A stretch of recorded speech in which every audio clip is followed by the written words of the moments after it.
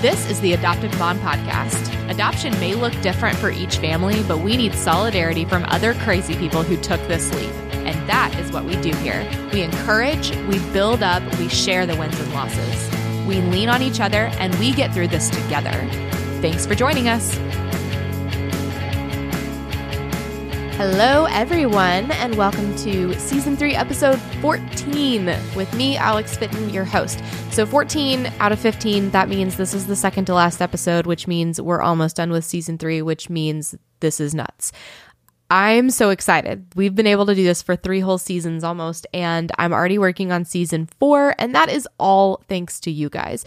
I'm so incredibly appreciative. And if you want to keep up the good work and you want to keep helping the podcast out, be sure and rate and review it on iTunes or Stitcher or wherever you listen if you haven't already. That's going to get this baby into more ears, and that'll just make Season 4 even more awesome. So thank you so much, you guys. I want to let you guys know before I talk about this week's episode that next week we will take a week off for Christmas, and then the final episode, episode 15, will launch on New Year's Eve. So celebrate the end of 2018 with listening to the season finale of the Adoptive Mom Podcast. What could be better? Today, I have for you guys an interview with Kamilah Bunn, and she is the CEO of the Adoption Exchange Association, which is the organization responsible for the National Heart Gallery. That's big stuff, you guys. I am so honored that she took the time to do an interview with me, and they were heavily involved with the production of Instant Family, a movie that I'm sure you have all at least heard of, if not seen 1 million times already. So definitely get excited about this interview, and I have more information on a giveaway for this month's email sign up. You know, you guys get the sensory gift guide from occupational therapist Leah Burry, and to add more excitement, we have a giveaway. And like I said, we'll have more information on that later in the episode. So until then, let's jump in.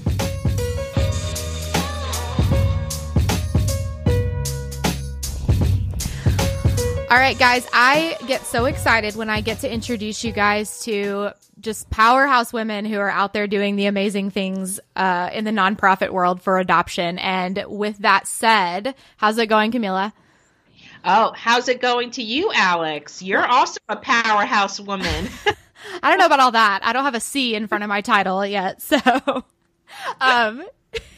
but you do have a C in front of your title. So tell us a little bit about who you are and what you do. Sure. Well, thanks again for inviting me on. I'm Kamilah Bunn. I'm the Chief Executive Officer of the Adoption Exchange Association. And the Adoption Exchange Association is short, well, we call ourselves AEA for short. And what we basically do is we increase foster care adoptions. We're all about finding homes for kids, and it's great work. That's so fun. And so, you work a little bit with another big nonprofit, the Dave Thomas Foundation, and we've interviewed them as well. In what capacity do you guys work together? Yeah, there's a lot of alignment between us and the Dave Thomas Foundation, in that we're also, as they are, on a mission to ensure that no child ages out of foster care. And, I know you're familiar with aging out. I don't know how many of your listeners are, but aging out is a tragic situation where a child at the age of either 18 or 21, depending on their state, has to leave foster care ultimately without a family. And that at that tender age, which, even though they're technically adults, it's really challenging. I mean, I know a lot of people who are still in their parents' basements, and, for a young person to leave without that safety net, without anyone to be with them at their graduation, to help them with college, it's tragic. And so we're trying to find homes, especially for older children. And our work with the Dave Thomas Foundation is really looking at social workers, because social workers are the ones who are responsible for finding homes for the children, educating families, preparing families. And if we have really strong, competent, and a steady supply of social workers, then our children are less likely to age out. Yes. And I mean, we've talked before, and you know that that's a cause that's really near and dear to my heart. And I want to, I definitely want to get into some more background of that and how people can get involved. And before we really talk about the AEA and what exactly they do for the adoption world, I want to hear more about you. So can you tell us just about your background, how your heart arrived in this incredible work, and just a little bit more about your family? Sure. Well, I'm the proud parent of a 6-year-old, and you can't tell from here, but I've got another one on the way. What? I did not know that. I can tell you that. Oh my gosh, yes, my belly bump is hidden. So congratulations, ma'am.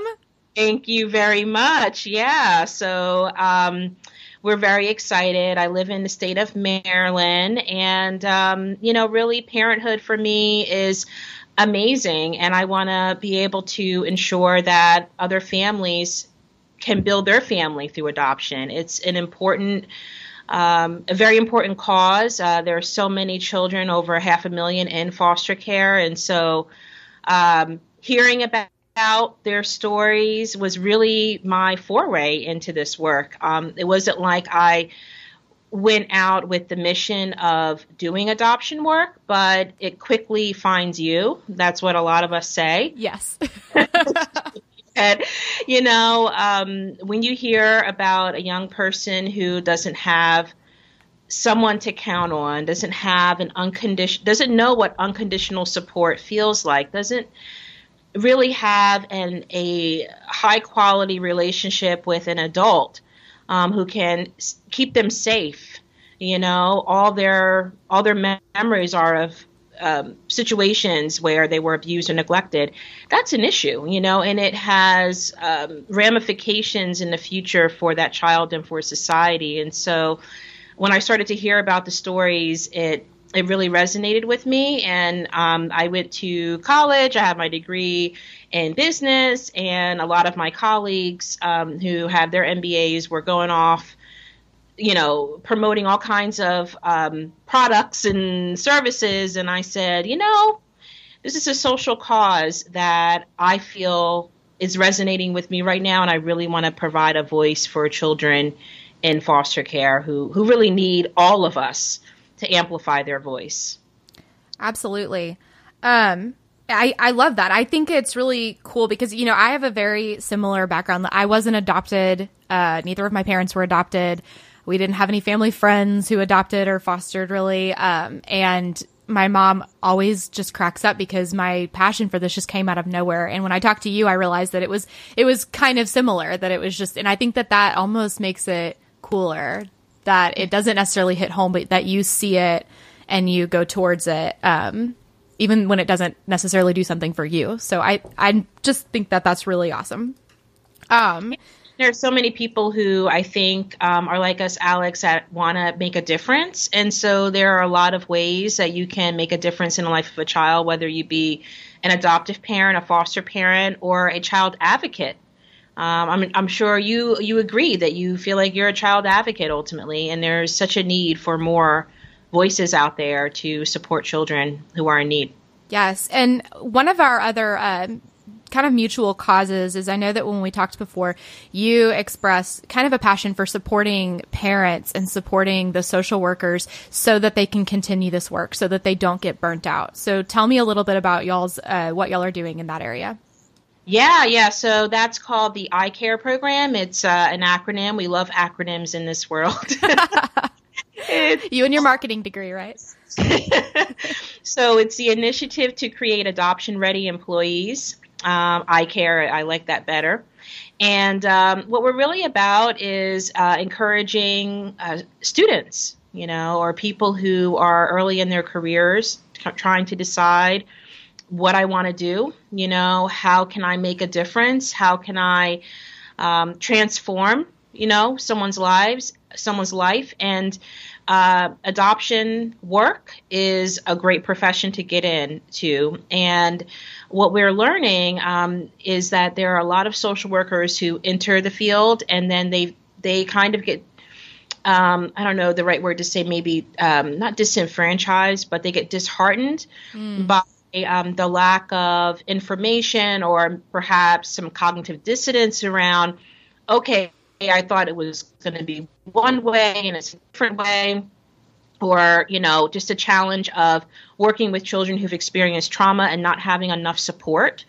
And so what we are doing is we're really about trying to provide that support, trying to really fill in the gaps through the eye care program. So we have a lot of information on our website, which is adoptea.org/eye care, where you can learn more about other people who are doing this work. You can have a more realistic preview of the type of work that adoption work is. You can read testimonies. And then when you're ready, you can actually take the first step to apply for jobs. So it's, quite challenging for people, and we're national. So if you're looking for adoption work jobs, rather than looking in, multiple adoption organizations, you can just come onto our website and we pull all that data together for you, and you can review all the available positions that are out there. And then we also have a national conference where we're doing work with students to really provide them with an opportunity to network with people who are currently doing the work, so they can ask questions one-on-one to have a better perspective of what it's like. They can build networks. They can, have those mentors and potential employers who can in the future employ them or provide internship opportunities for them. That's so cool. And I think it's great that, you guys have that, all of that in one hub, that if someone's you're making it easy for someone wanting to get involved, where there's less red tape, where they can find the information that they need and get into this work. I don't know, without feeling burned out before they even get there. And that kind of leads us to another issue, which is the secondary trauma. And I love that, I feel like there are a lot of adoption organizations that, maybe unintentionally or with great intentions, they kind of brush over that aspect of trauma. But I hear that word coming out of your mouth a lot. And I think it's amazing that you're saying, yes, this totally exists, but instead of pretending it doesn't, let's learn about it and let's prepare people for it. Yes, and we want to prepare people for it. We want to prepare people for the trauma they'll experience, whether they be a parent or a social worker. These children, due to no fault of their own, come from hard places. And it just means that there's a lot of work that's required to unpack. I like to say peel the onion, for a variety of reasons. They have that barrier, around, and it's a tough shell to break through. And so the social workers, through, for instance, our work with eye care, are responsible for finding ways to really get through that shell, to peek little holes through it, little by little, through building trust and letting the child know that they are a safe person to talk to. Imagine any one of us having experienced some trauma in our lives, and, whether it be something as simple as, touching something hot on the stove, for instance, that's hot. That surface is hot. Are you going to try that again? And so for our children, particularly the ones who have been in a family and something tragic has happened, it's like, whoa, danger. I don't want to go there again.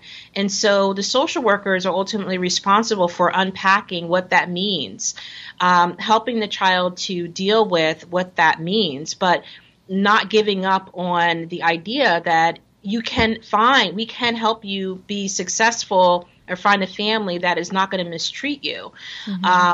Or we can help you to go back home after your parents have been rehabilitated. That's another important piece. We also want to preserve families, if at all possible.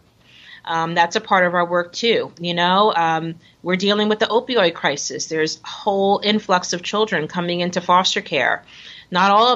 Hopefully not all of them will become eligible for adoption, but we should be doing everything possible to be prepared should that happen, mm-hmm. but then also work with the birth family to see if they can clear up the behaviors that cause the initial abuse and neglect. work on their own trauma and then go forward. And so the social worker really being the cog in the wheel of that multi-spoke wheel, right, deals with a lot, you know?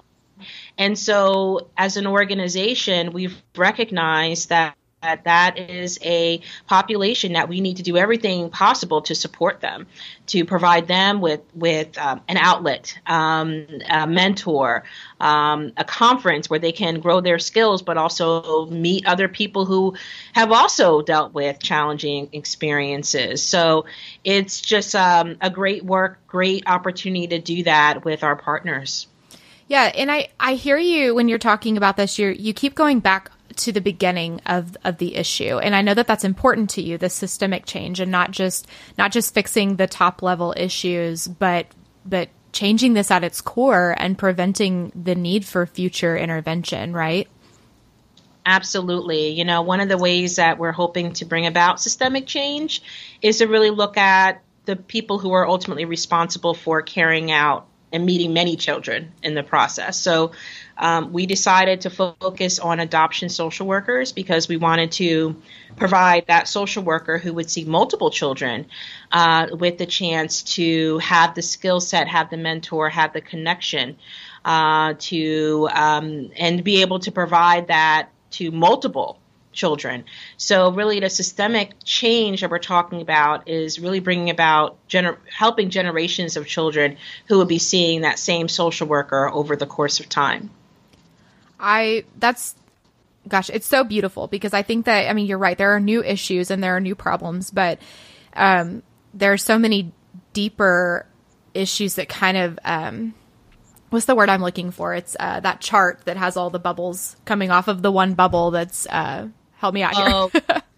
Know what you're saying, but I can't think of it right now. I know, right? It's like I'm blanking out, but it's, there are so like the opioid thing, that's in the grand scheme of the adoption system in the United States, that's a newer issue. And I have dealt with that personally with a child in my home, and that is so hard. But the root of all of that are things like poverty cycle and just generational abuse and things like that. And I love that you're addressing those things as well as the new things. And that's a lot to take on. So you must have a pretty killer team because that's overwhelming to me. Yeah, no, it's a great team. We're a national organization. We have a strong national member network.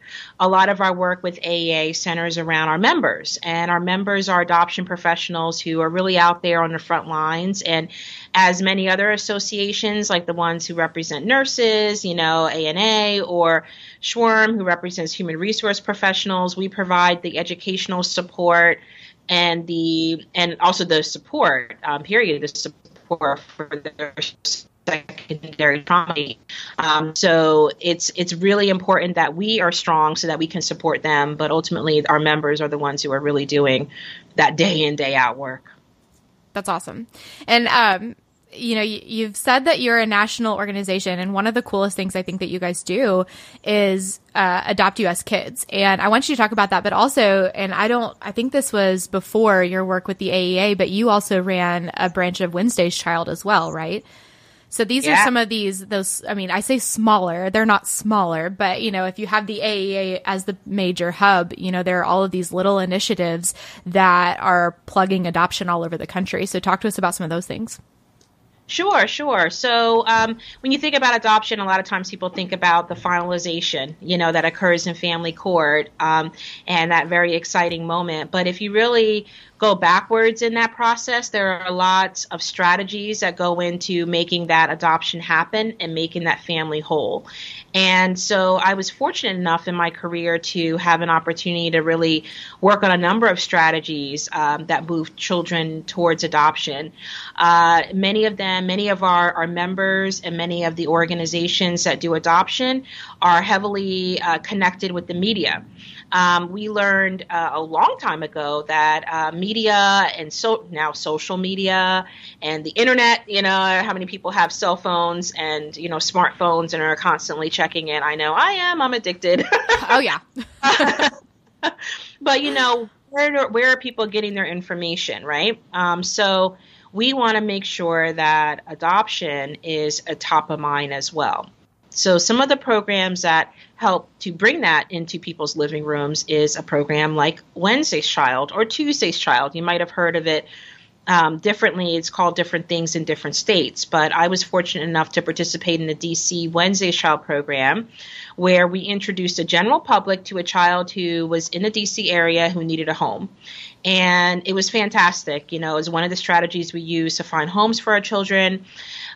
We had a person at the local news who was willing to do this work and meet the kids, and I would organize different fun activities. I mean, it was really challenging for some of the children because, you know, one, they're really being vulnerable. They're talking about who they are, and to, you know, anyone who's watching the news. And yet they do that because they recognize that by doing so, they're going to be able to hopefully find a family. And there are many, many success stories that I've witnessed as a result of that strategy.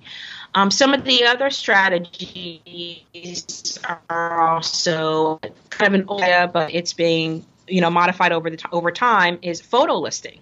So people hear the word photo listing and they're not sure, what is photo listing? Well, photo listing is where you would see a photo of a child and a little description of them, and it's often online. It used to be with our members across the country. We're a fairly old organization. We've been around since 1982. So prior to the internet, we would actually create picture books, if you will.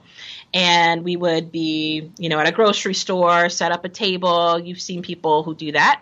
And you would, you know, talk to people about the children who are in their community who need to be adopted.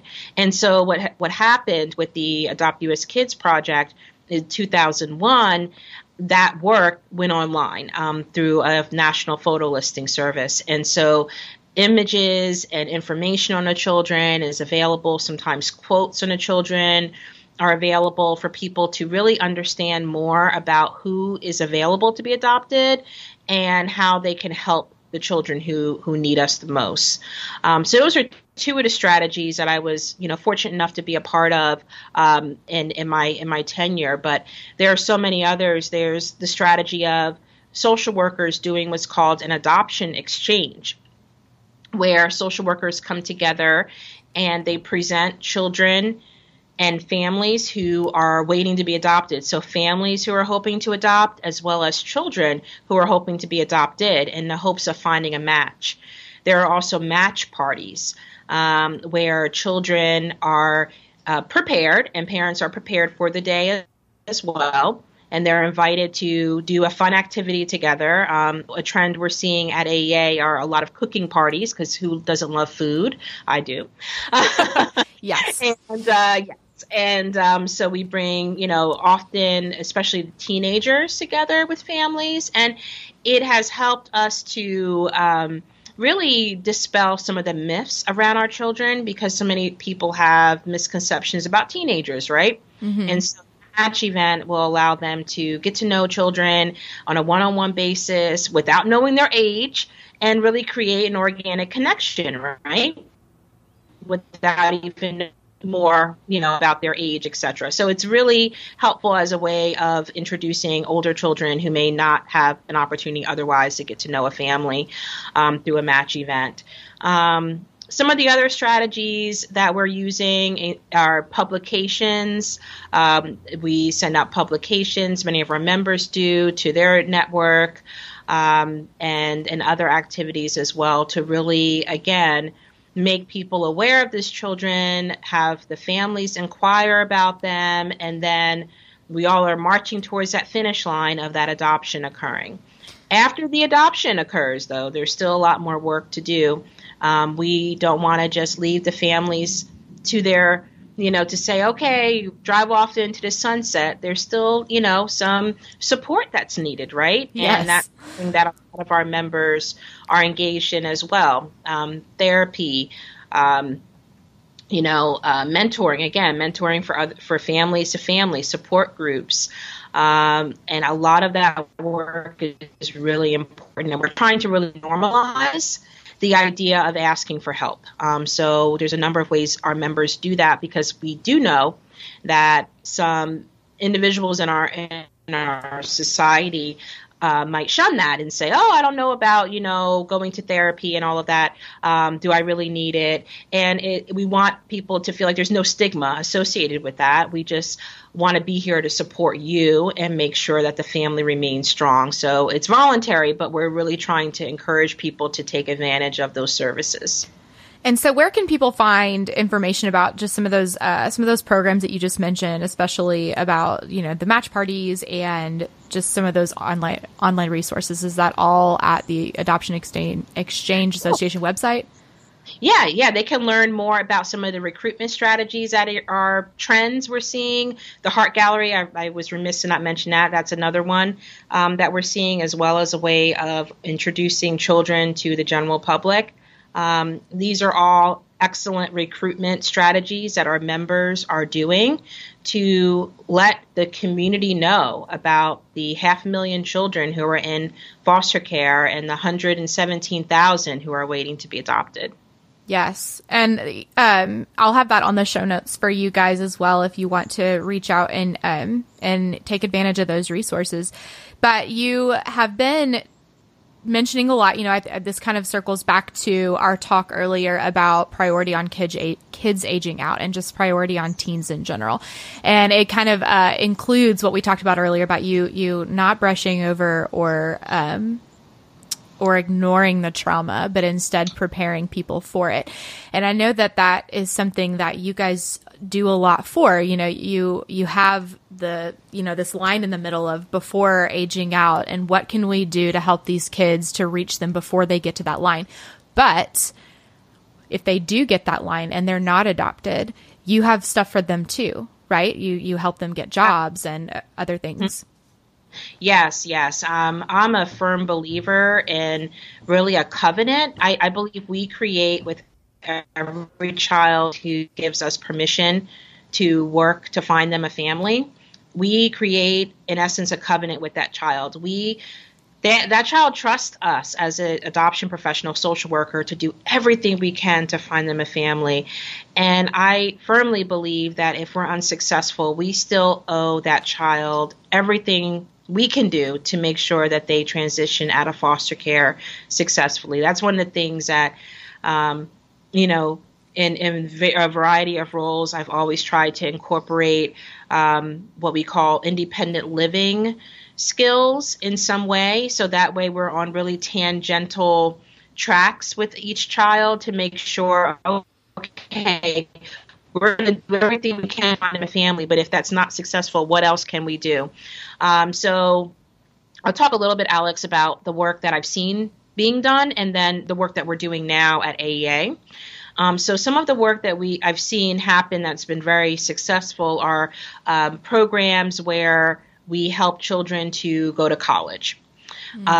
We help them to not just get into college, but go through college. And I mentioned this at the outset that, imagine, everyone needed to get those extra long sheets and the micro fridge and all the things you need for your college dorm, right? Well, imagine not having a family to really help you with that. And so we want to make sure that child has the resources they need to get the items they need, the tangible items they need to be available and be ready for college. And so that's some of the things that I've seen very successful programs across the country that are fundraising to provide those resources for children who have aged out but are headed to college. I've also seen programs, and this is one that we're doing now with Walmart Foundation and the Community Grant Program, where we've partnered with a local Department of Social Services and connected them with Walmart to ensure that young people who have aged out or are on the verge of aging out have access to jobs. Walmart is excellent. Obviously, everyone knows Walmart is major. But what I've learned recently through our partnership with Walmart is just how extensive their training and their development is and how much they invest in every associate that they work with. So to get a child plugged in to the Walmart community, especially a child who is vulnerable, who may not have a lot of resources and a lot of support, is magnificent, because that community there at Walmart, what I've witnessed in my partnership with them so far, is they really are surround the child. In fact, the hiring manager at the local store here said, "Oh, I'll just be mama to them," And I thought, wow, this is a really awesome culture, because for children who don't have a permanent place to live, it's really important that they have a community, right? So I think that connecting them with employers who are going to not just employ them to sell a good, but really invest in them as a person, I think is really important. And it's handing them those life skills along the way. Those are things that it might not be the immediate goal, but it's going to come through mentorship and through just having the resources and the freedom to develop those skills instead of just solely focusing on survival, which is a lot of what these kids know. Exactly. And I want to remind you guys, all of my local listeners, we're local to Walmart land. And so we become kind of what you were saying, disenfranchised a little bit, or we just get so used to all the things that Walmart does, but you're not local. And I just think that's really cool that Walmart has its reaches everywhere and that they're doing awesome things.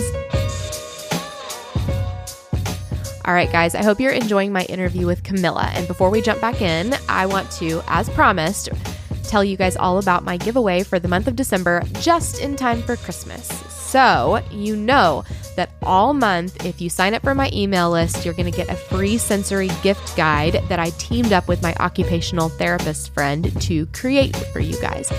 It is awesome. It comes with this super easy Amazon wish list. You just click on all of that stuff, add it to your cart, and then your kid's going to have a whole lot of awesome under the tree that's going to help them, and it's going to be fun for them. So, in addition, we are so excited to announce that we're doing a giveaway for one of the items on the list, but you have to be signed up for my email list to get it. So what are you waiting for? Go to theadoptivemompodcast.com/email. That is always in the show notes at just theadoptivemompodcast.com. So I'm making it really easy for you guys. Just sign up your email and you will be entered to win. If you're already on my email list, you're already entered. Easy peasy. I'm so excited to be able to offer this to you guys, and I'm so thankful to my friend Leah for making it all happen. So, yeah, I don't know. That's it, I think. Just do that. So, all right, back to the show.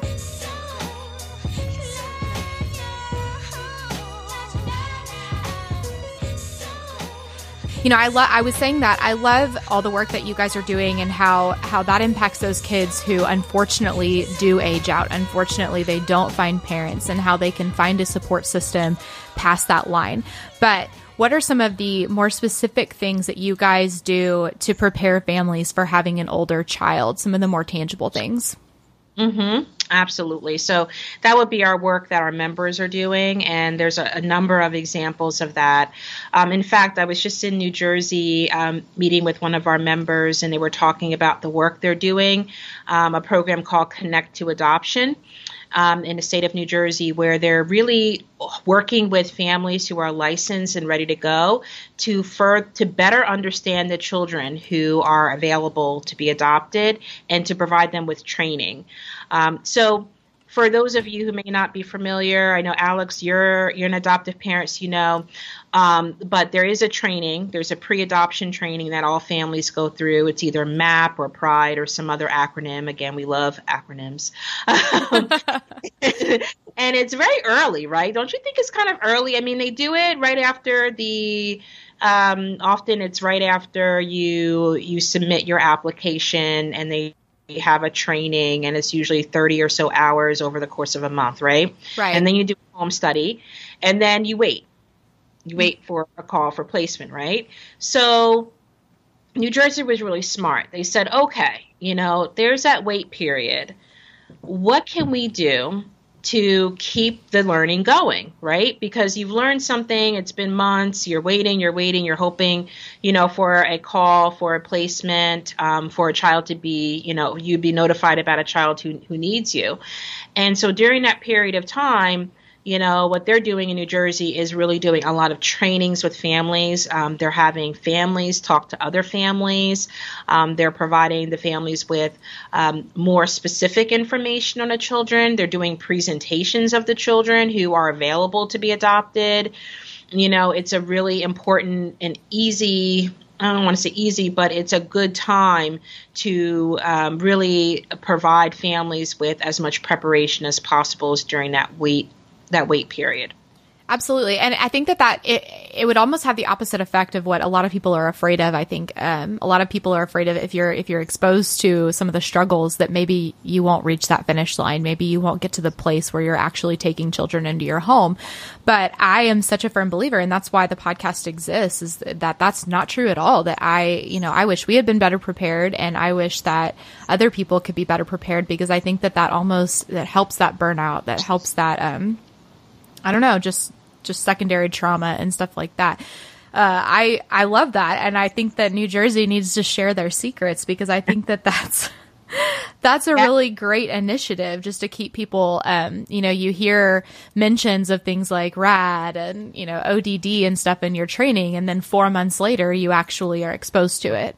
Yep, exactly. Yeah. And there's a national training program right now that the federal government, the Children's Bureau, is investing in to find some answers to those, questions of when do we share information? How do we share information? What do we share, with families at what stage? And I think it's really important questions that need to be answered. And we're hearing from child advocates, we're hearing from adoptive parents that, hey, we need more. We need to know more, we like to know more, and we like to know what to expect, and we like for you to be in the picture as we are parenting.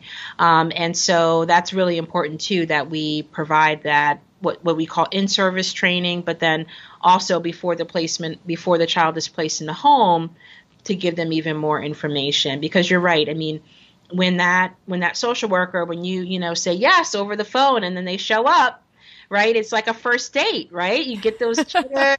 You're like, are they going to like me? Are they going to like my cooking? Are they going to like it here? Is it going to work out, right? I mean, all those things. And then on the other hand, the child is on the other side of that door thinking, are they going to accept me? Are they going to like me? Is this going to be forever? All those feelings. Am I ever going to see my mom again? All of those things really are important. And then what do you do, right? So what are some real practical ways to successfully parent a child who has experienced trauma? And so the federal government is investing in programs right now to look at how do we unpack that? What can we do? What can we provide? And then AEA. So you're very on point, Alex, that we are sharing the Connect to Adoption program with our national member network. The New Jersey program will be highlighted on our website, so people can go on and read more about it. Awesome. It'll be coming out, I believe, in November for National Adoption Month. So we'll have an article on that at our website. But yeah, I mean, all of those things are really important. And one of the key ingredients we think to provide all families, regardless of where you live, with the most beneficial, most successful experience with your adoption is, like you said, just to share those great ideas, right? So that's really the whole idea behind AEA, is that we're a adoption exchange association. We're always trying to be that cog in the wheel to share information, to share those great ideas that are working other places, and also to have social workers share practical ideas so that they can improve their practice where they are. Yeah. Oh, it's such good stuff. I'm just like, there's so much you guys are doing. And it goes back to what I was saying earlier. Like that's so overwhelming to hear that you're just kind of at the top of that, like overseeing all of it. 'Cause that sounds like a lot to do. We do it in support of adoptive families who are really doing the work. So thank you for what you do, and for all your viewers who are out there contemplating, should I take that next step in the journey? We love to have you as a part of this community. We love the adoption community. I know that I feel like it's really my second home. I was, fortunate enough to have both parents, have really great parents, and to grow up in that way. And, I know that this might be tugging on your heart, like, well, are there kids out there who don't have that? Maybe you had it, but who else needs it, And so I think there are lots of ways you can support. You can adopt, you can foster, you can become a child advocate. You can work as a social worker, even if you've already kind of said, I'm done with that, phase of my life. There's lots of ways you can volunteer. You can become a donor. There's lots of ways to give back. Absolutely. And before we get into some of those more specific ways that we can help your organization, is it okay if we move into some of these closing questions that are on more of a personal level for you? Sure. Awesome. So first of all, I want to know, how has this work as a non-adoptive mom, how has this work impacted your parenting? Well, first of all, when I started out as a recruiter, as an outreach worker, I was one of those people at the grocery store. What grocery store do you guys have out there in Arkansas? Walmart. Walmart.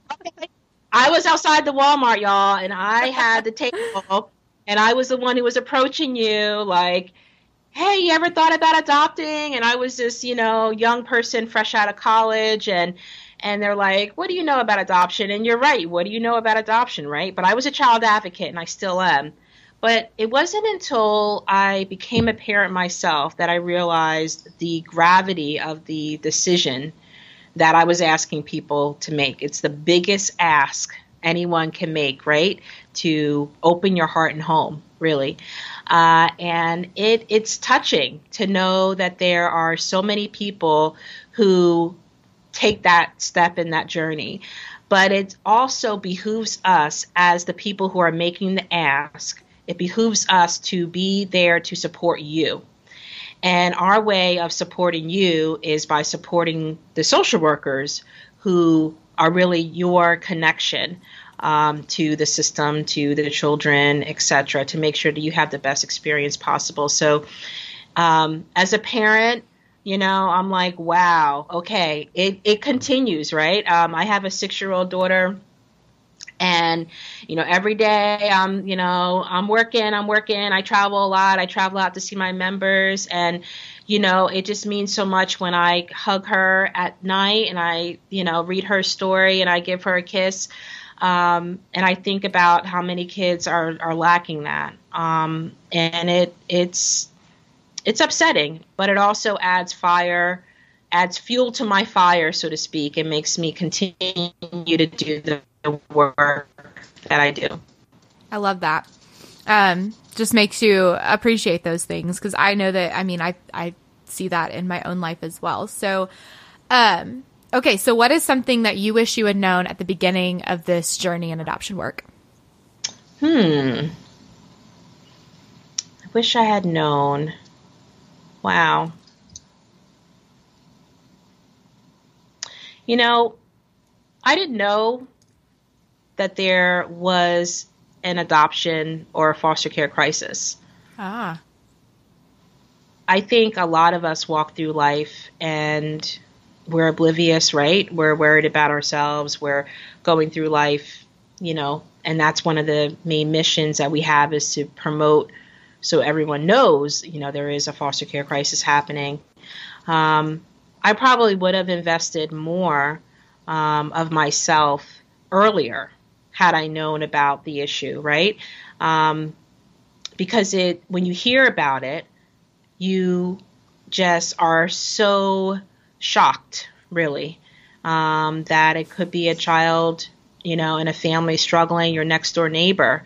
And, there are so many situations like that in this country. And if we all did a little something, as you said earlier, Alex, you'd be able to take care of, the cycles of generational poverty or abuse that occur.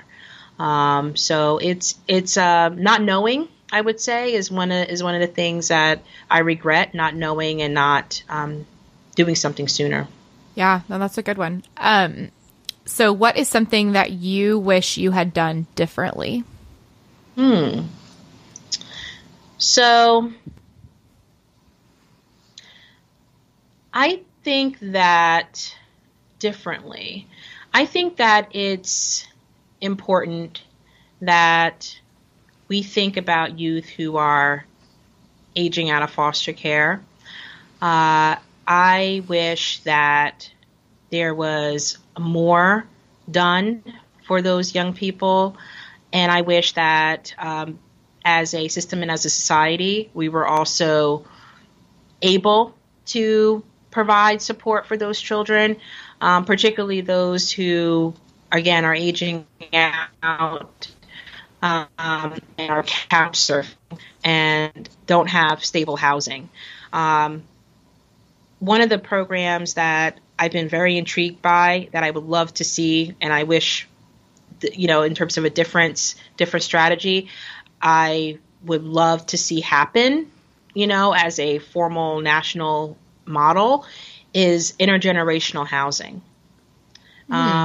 Really brings young people who are aging out of foster care together with seniors who also suffer from isolation and, are looking for ways to give back and mentor young people. I would love to see more of those programs, and I would love to be part of that national effort to really not just think about how we can, find homes for children, but also, again, providing that safety net for children who aren't able to adopted for whatever reason or not, we're not successful working with them, but they do need that housing and they do need that that support and that mentorship. I was about to say, so it's almost like a deeper level mentorship program. This is like brand new information to me, but as you're talking, I'm like, that's super intriguing. I would love to know more as you're working through this initiative, or as you're learning more about this initiative, because that's really fascinating to me. So my next question was, what have you seen are the best and worst ways to support adoptive families? Well, I think I'll take the worst ones. I think that it's just a challenge when, as a social worker, you may not have the support that you need, to do the job that needs to be done to support families. And so I think where I've seen situations falter is really from lack of support, and it rolls down a hill, right? So it's a lack of support for the social worker, and then it's a lack of support to the family because the social worker isn't getting their support. So that's one of the things that I've seen. And I would say what's successful, there are so many examples, but I'll name a few. When there's a real connection between, when we can facilitate a connection between birth parents, adoptive parents, and social workers. We call it shared parenting. When it's a beautiful thing when it can happen, it's very difficult because what happens is it's true concurrent planning. And I know you're familiar with the word concurrent planning, but if you're unfamiliar and you're listening, concurrent planning is basically where you work on concurrent plans for the child's permanency. And permanency, we mean working on reunification, back with birth mom, and adoption. And so what it does is it says, okay, both parents matter. We're not going to create divided loyalties for the children. Adoption or reunification is addition, not subtraction, right? So if it's addition, not subtraction, then what we need to do as the adults surrounding this child is to say, we're in this for the child, and we're going to work with that child to know that they have more people who love them. And I think that it's a challenge for families to do that because both families, birth parent has to say, I see what you're doing, and I appreciate the fact that you are taking care of my child when I can't right now. And the adoptive parent has to say, I know that you've struggled, and I'm here to help this child, and we're going to work together, and we're going to see, can you come to birthday parties together? Can you play a role with this child? You know, all of these things really matter. So I've seen that be a great strategy when it works. It's phenomenal. Absolutely. I was like writing that down as you were saying it, because that is something that is so important. And I think that it's important to note that it doesn't have to be either or, because I think so many of us think that. So finally, how can we help specifically you and your organization? How can we be involved by just flat out donating, or by providing specific things for these kids who have aged out? Or what are some of the top priorities to help? Great. Yeah, great question. I would say, for my organization, go to our website, read a little bit more about what we're doing. Of course, donations are always appreciated. We're a nonprofit organization, like so many are. And, taking a look, I would say, as you're listening, and thank you for listening, listen more, continue to be aware of ways that you can make a difference, and keep your heart open to these children because they deserve it. One little piece of information I'll leave you with, Alex, is there's a great new major motion picture coming out called Instant Family. Yes. And it's going to be phenomenal. It includes Mark Wahlberg, and it's based off of a true story of a gentleman, director by the name of Sean Anders, and his journey to adopt from foster care. And I had the fortunate opportunity to see an advanced screening of that, and the movie's going to be coming to Arkansas, I'm quite sure. And I definitely encourage all of you to go out and see it, and keep your heart open. Keep thinking about ways you can help out. And I'd love to hear from you. I'm on my phone a lot, emailing, on LinkedIn. And I love to connect anyone who's listening to an organization locally. We're national. So if you find in your heart that you would like to take the next step, reach out, let me know, and I'd be happy to connect you with an organization in your area. I love that. I'm always excited to know what national resources can connect people with local resources, because here in Arkansas, I obviously know a lot of the resources here, but I have listeners everywhere. And when they ask me, I'm so excited to know that you can be that resource to help. So I know you mentioned LinkedIn. Are you on Twitter or anything else where people can find you? Yeah, well, okay. So my social media coordinator tells me, Kamilah, you have to have an authentic voice. I'm not on social media too much beyond LinkedIn. However, you can catch us on Instagram through our eye care work. That's directly to students, and Twitter and Facebook. We have a presence there. But if you want to reach me personally through my website, you can find my email address, and I can give it to you too, Alex. And then, of course, the hub of all of this is our national program, Adopt U.S. Kids, which is through a cooperative agreement with the Children's Bureau.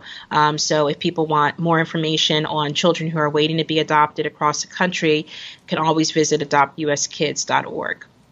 I love it. I'm so excited that we got to sit down together and chat about literally all the things that you are doing, which are still just, I don't know how you have enough hours in the day, but I'm just going to sit in awe for a second and be so grateful that you carved out a little bit of time for me. So thank you again, and congratulations again on your baby. Thank you. Thank you for having me. It's been a pleasure.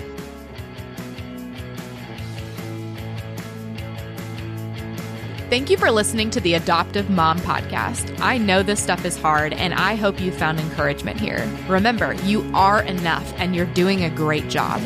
God wants to be at the center of this journey, and He is big enough to redeem all of our mistakes.